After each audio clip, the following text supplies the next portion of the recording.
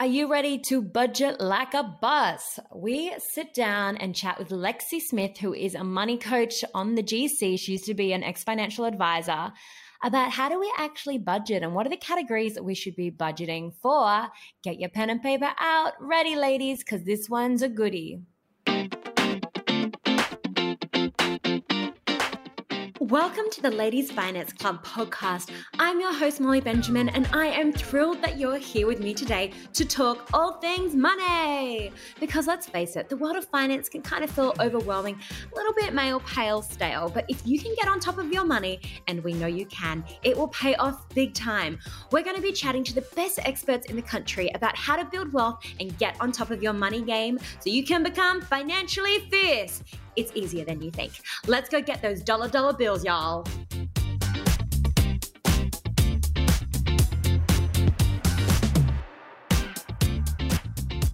Hello, Lexi Smith. Welcome to the show. I'm so excited to have you on to talk to us about the B word, budgeting, because so many of us have negative connotations with this word, but we're going to be breaking it down today. So welcome. Thank you so much for having me, Molly. So, Lex, I wanted to start with, when it comes to budgeting, and if you're feeling like a bit of a financial hot mess, or maybe just a bit of a mess, and you just feel like you don't have any control over anything, where is a good starting point? Just to start, just to get a blank piece of paper and put pen to paper and see what happens. So, logging into your internet banking and just getting the income figure, your after-tax income figure, and writing that down. And then brain dumping all of your expenses. It doesn't have to be hard. The hardest part is actually starting. Yeah, I love that. And I love just going back to basics as well. Just going, okay, list out all the things you can think of that you pay, all those expenses, and then you can compare. And I actually, when you've done this with clients before, because I know you do a lot of financial coaching, which we'll love to hear more about later, but also you do these cash flow critiques. Are people surprised where they think their money's going versus where it's actually going? Very surprised, or rather not so much at the category, but the actual amount. So simple things like groceries. People think they have a pretty good idea of what they spend on groceries, and they're able to quite confidently tell me what they think they spend. And that number is usually far higher than they ever anticipated. So there's no point in coming up with a budget if the data that you are putting into that budget is unrealistic. Great. So can you talk us through kind of the process that works for your clients when they're trying to get their budget? Because I know I've spoken to coaches in the past and they do a budget of what they think, they do an actual budget of where their money's going, and then they do a future budget of where they want to kind of be at. What's the process that you do with your clients? I wouldn't necessarily say there is just one process. I'm a very big believer in that there is no one size fits all. So it's about gathering as much information as possible to start with, to see where does this client stand? What is their income and their expenses? What's their experience with money? What assets do they have? What debt do they have?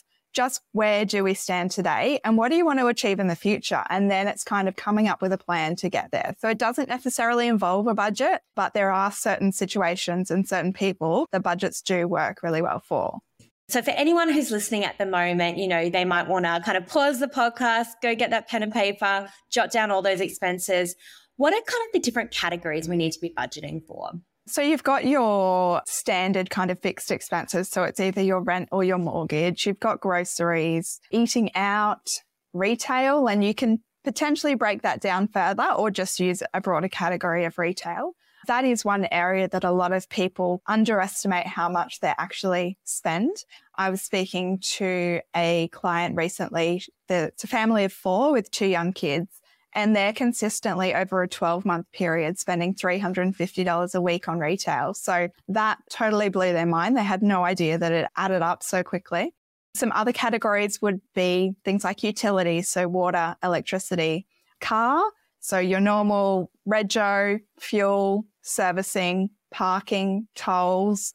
There is a lot to kind of consider in lots of different categories. You might have kids' sport to consider, or your own personal fitness and health, pets, beauty and self-care, telecommunications. So that's like phone and internet, We've got other things like fees, interests and fines. So that's something that people don't necessarily budget for. You don't want to be spending money on that. But if you've got those things happening, you can't ignore them. Alcohol, that's another area that is in a lot of people's expenditure. Subscriptions, the chemist, donations. This is something that I try to always highlight, that I see a lot of people who are making donations to charity, but they're not putting their own oxygen mask on first. So I would encourage anyone that has high interest debt, when you're reviewing your budget or your spending plan or whatever name you want to give it, reflect on that and put your own oxygen mask on first. So it may be cancelling some of those subscriptions or donations and that kind of thing until you're in a better place, at which point you can restart them. Yeah, fantastic. So when you do have those one-off big ones, like, so we've got the car registration, maybe the insurances, things like that, what is a good way to budget those? Do you kind of just work it out, divide it by 12? And should you be keeping that money kind of somewhere separate where you can't touch it? What works for one person won't necessarily work for another. I did see on our registration papers that came in this week, there is now the option to do 1 month direct debits, at least in Queensland for Rego. So that might be an option for some people rather than having that annual or 6 monthly larger expense. Generally, you pay a little bit more to be able to pay that way. So I guess that ties in with how many bank accounts people want to have. So I'm someone who can quite comfortably just have one bank account, and that's okay. It works for me. And then I've got other people that I've seen that have 21 bank accounts. So if you are one to want to allocate money, get your bigger bills, divide them by 12 and make sure you're having that amount transferred into that account, that's certainly an option, but it's not going to work for everyone. So it's about working through the different methods and ideas out there so that you can finally find something that just works for you.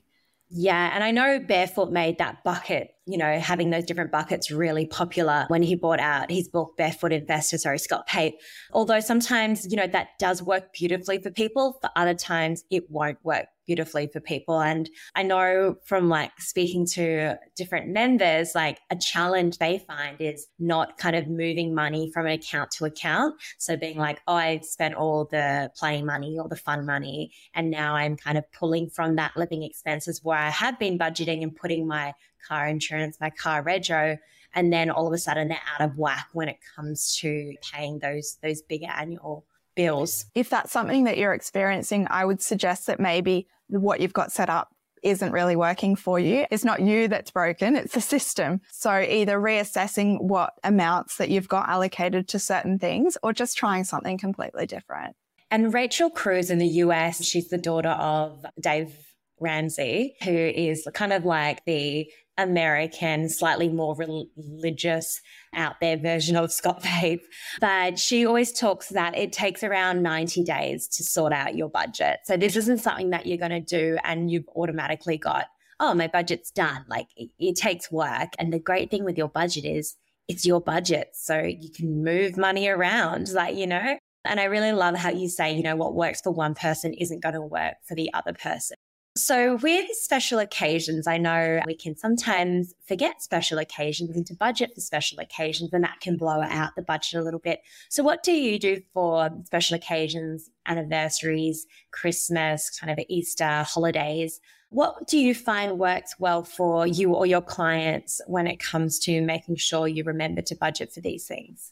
Sometimes I think that budgeting for things like special occasions actually keeps people in a bit of a pay cycle, paycheck to paycheck cycle, which might be a little bit of a controversial opinion. But in my opinion, you do not have to spend a lot on a special occasion to have a really happy, joyous occasion. I think so often we're on Instagram, we're seeing what other people are doing, we're trying to keep up with the Joneses and give out, we want the best for our children as an example, but that doesn't necessarily mean buying them copious amounts of gifts or spending a huge amount on them at Christmas.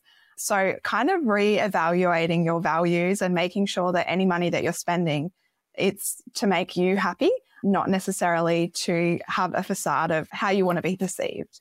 I love that. And I know this is something that we're quite aligned on, where it's we value experiences over lots of things in our lives. And I think at Christmas as well, even with my family, we just stopped doing Christmas presents because we're like, we don't need more things in our lives. And likewise for birthdays, we just kind of give cash and I'm always like, buy investments. Yeah. And then with friends now, we just do a massive secret Santa. So you're just buying one thing because, when people just give you like something small and it's so sweet, or when, people offer to send me stuff, I'm now just saying like, thank you so much, but I'm trying to reduce how much I keep in my life. And I'm trying to be really mindful of what I actually have in it, because otherwise it just piles up and then you don't have space. You're trying to organize it, manage it. I'm really conscious as well of landfill. So that's something that is really important to me, to try to limit my contribution to landfill unnecessarily. So yeah, reducing the amount spent on things like that. I'm, as you said, totally in alignment with you. So for anyone listening, we've got our piece of paper, we've written down our expenses, we've downloaded our bank statements. You have a little nifty trick where you can actually download your bank statements, don't you? And you can kind of work out how much you spent that month quite easily. Yeah, it's a pretty easy process jumping into internet banking. You do need to do it on a computer rather than your phone on the app, navigating to transactions, changing the date range to whatever period you're looking at. It might be 1 month, it might be 2 months, 6 months, a year, and then exporting that as, generally it's labeled as a CSV file, which is just a spreadsheet. So actually getting that data out into something that you may not have used a spreadsheet for a while. You may hate spreadsheets, you may love spreadsheets, but just getting that data out and just having a look at it. And there's some, as you say, really simple things you can do, like ordering the transactions by either amount or the expense rather than the date. So you can kind of group all expenses together. So it might be grouping all your Woolworths transactions together and looking at what you're spending on groceries, that kind of thing. Fantastic. And how important is it that you do that pre-work? So you actually look at, okay, what am I currently spending before you kind of put together the new spending plan or the new kind of budget? In my experience, where budgets tend to fail is because that data that's been input, it's just not realistic. So getting that data first and looking at, well, where has your money been going? And then translating that into a budget to see, well, do you have a surplus? Are you earning more than you're spending? Or do you have a deficit? Are you spending more than you're earning? It's really important to just get the actual real data rather than making assumptions around this. Okay, piece of paper done, bank statements downloaded, going, okay, wow, I'm spending, X amount on cheese. I had no idea. You have a bit of a system to actually kind of work out what are those kind of needs and wants? Yeah, so it's called the traffic light activity and it's super simple. You don't have to do it every month or anything like that. It can be a one-off thing that you do, but it can be really eye-opening. So for those who don't necessarily want to get down into the detail but want to reflect, we have 3 different colors that we highlight our transactions, and normally we'd only do it for, say, a 1-month period. So if there's any transactions in your 1-month period that you had to spend money on, so it's groceries, it's the electricity bill, it's the rent, things like that, you highlight those green. They are fine, totally okay expenses. On the flip side of that, you've got the red transactions. So that might be things that when you're reflecting in hindsight, you wish you hadn't have actually spent that money. So for me, I bought some smoked salmon for my lunches and never ate it. I regret that purchase. But it might be that you didn't impulse spend or that you spent more than you planned on something. And then you've got the orange expenses. So the orange ones it's debatable. It's not necessarily green. It's not really red. It's somewhere in the middle. Okay, so once we've done that, then looking at ways of going forward and managing our money, we can do it obviously like in a spreadsheet, an Excel. That's not how I personally work. I'm not a big spreadsheet person. I do like apps, and I know there's WeMoney and Frollo are some great free apps out there. Or, some people, they set up the bucket method as well. That was made famous by Scott Pate, Barefoot Investor. Looking at a couple of those different methods, could you maybe just break down, what is the 50-30-20 method, zero-based budgeting method? And I know I'm giving you lots of questions here, so we'll break them down, but also really interested to hear, like, from all your clients, if you had to kind of look at the data, what works best for them? And I know everyone is different, but like if you had to say, this is what I'm seeing is popular and working for clients at the moment, what way is that? So in terms of what is more popular, I'm a big advocate of mindful and intentional spending, which is where you don't actually have a budget, but you really think twice about every single thing that you spend money on and really assess whether that's moving you closer to your goals, whether it makes you truly happy. When you've got things that are like the 50-30-20 method, that is another loose way to do things whereby you look at your income. It might be $5,000 a month. And you work out, well, 50% of that, which is the 50 part of 50-30-20, goes towards your needs. So it's things like housing, groceries, bills.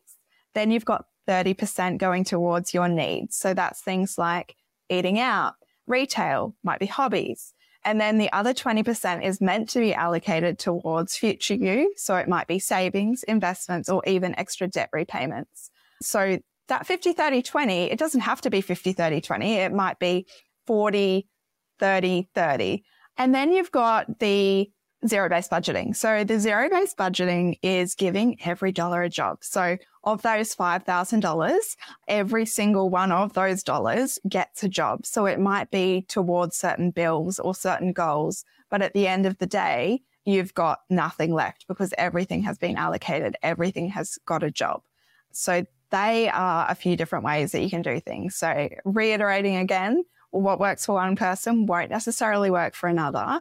If what you're doing now isn't working, try something else. Reach out to either a financial counselor or a financial coach and see what other methods they might suggest based on your particular situation. And I always love hearing how different people budget. So also feel free to head over to our Facebook group, Ladies Finance Club Money Chat, and let us know how you budget in there as well. I know for me personally, I do the 50-30-20 rule, but not necessarily those exact percentages, but I do have a number of different accounts. I have an account for my goal, which is to buy property, so to buy a house. I have an account which is just for my living expenses. I have an account which is just for my fund money. And I've set it up so every week new fund money hits that fund money account. So I know how much I have to spend for a week. I tried to do it for a month, but I just went bananas on the first week and would just try and spend all the money. And then another one for those expenses that I just want to keep an eye on. So like my food, fuel, and some of those incidentals as well, just so I know when I'm coming close to kind of going over those ones. So what kind of mistakes are you seeing people make with their budgets, Lexi? I know I see some common ones, but yeah, I was really curious to find out, what do you see? Typically, the people that I'm in front of, they either don't already have a budget or they're not interested in having a budget. So I wouldn't necessarily say I see a lot of budgeting mistakes apart from the ones where they've got everything listed out. But then when we look at those transactions, when we download that transaction history, they are not aligned at all. The numbers just are completely out. Yeah, I mean, a couple I see as well is people forgetting about budgeting for special occasions or forgetting to budget for holidays and things like that. And then also not having an OMG fund or an emergency fund. So when something happens, they have to either put it on credit card or they have to kind of put their budget out of whack to pay for that thing. And another one I see, which I find quite common, is just when someone has no goal. They're not saving for anything and they're just kind of frittering money away because they're like, oh, well, I've got income. It's there for spending. And when there's no clear goal, that's where I find people's budgets kind of can be out of whack because they've got no accountability. They've got nothing that's driving them towards a certain goal. It's that balance between YOLO and, achieving those bigger life goals, even if you don't necessarily have them written down. Everyone has something that they're striving to achieve. So with bank accounts, how many bank accounts should you have set up or minimum should you have set up? A minimum is one, somewhere to get your income. I know I keep coming back to this, but there is no right number. You might read articles to say that there are, but in my experience, there is no one size fits all. It's a bit like saying, what's the best way to exercise? Is it the gym? Is it at home? Is it a boot camp? Is it walking? Is it dancing? No one size fits all. So in terms of the number of bank accounts, I would say the client that I had that had 21 bank accounts, that was a huge mess and it was not working for her. So I think 20 is too excessive. So anywhere between 1 and 21, I would say. And what is the difference between a money coach and a financial advisor? Just really quickly. Yeah. So we've touched on financial counseling. Financial advisors can give you advice on what to invest in, what super contributions to make. what insurance you need to have. And the cost associated with that is $3,000 plus typically. Financial coaching is a much more affordable way, but you're not given specific advice. So it's more around cash flow and accountability, but you can have a session for $150. So it depends on where you're at as to what type of service you might be best suited to. Awesome. And what's one of the craziest things you've seen money spent on? That is a very good question. Something that really sticks in my mind was a client that I had whose after-tax income was $50,000 a year. And she had spent in a 12-month period nearly $11,000 on apps and games on her phone. Oh my gosh. Yeah. And when I say I've seen it all, I really mean I've seen it all. So if anyone's feeling like embarrassed or not wanting to kind of face all of this, I would strongly encourage you to just reach out, because I guarantee you I have seen much worse. So that was, will stick in my mind for a long time, I think. Yeah, definitely. Wow. And now we've got some questions that we're asking all our speakers. So the first one is, what is a recent purchase you regret? Apart from the smoked salmon, I was in an op shop the other day dropping off some stuff, and I saw some gems in there, like really, really cheap designer stuff. And so I thought, oh, beauty, you might be able to resell that, bit of extra income just for the fun of it. And I have not found the time to resell that stuff. So now it's in my house and I regret buying it.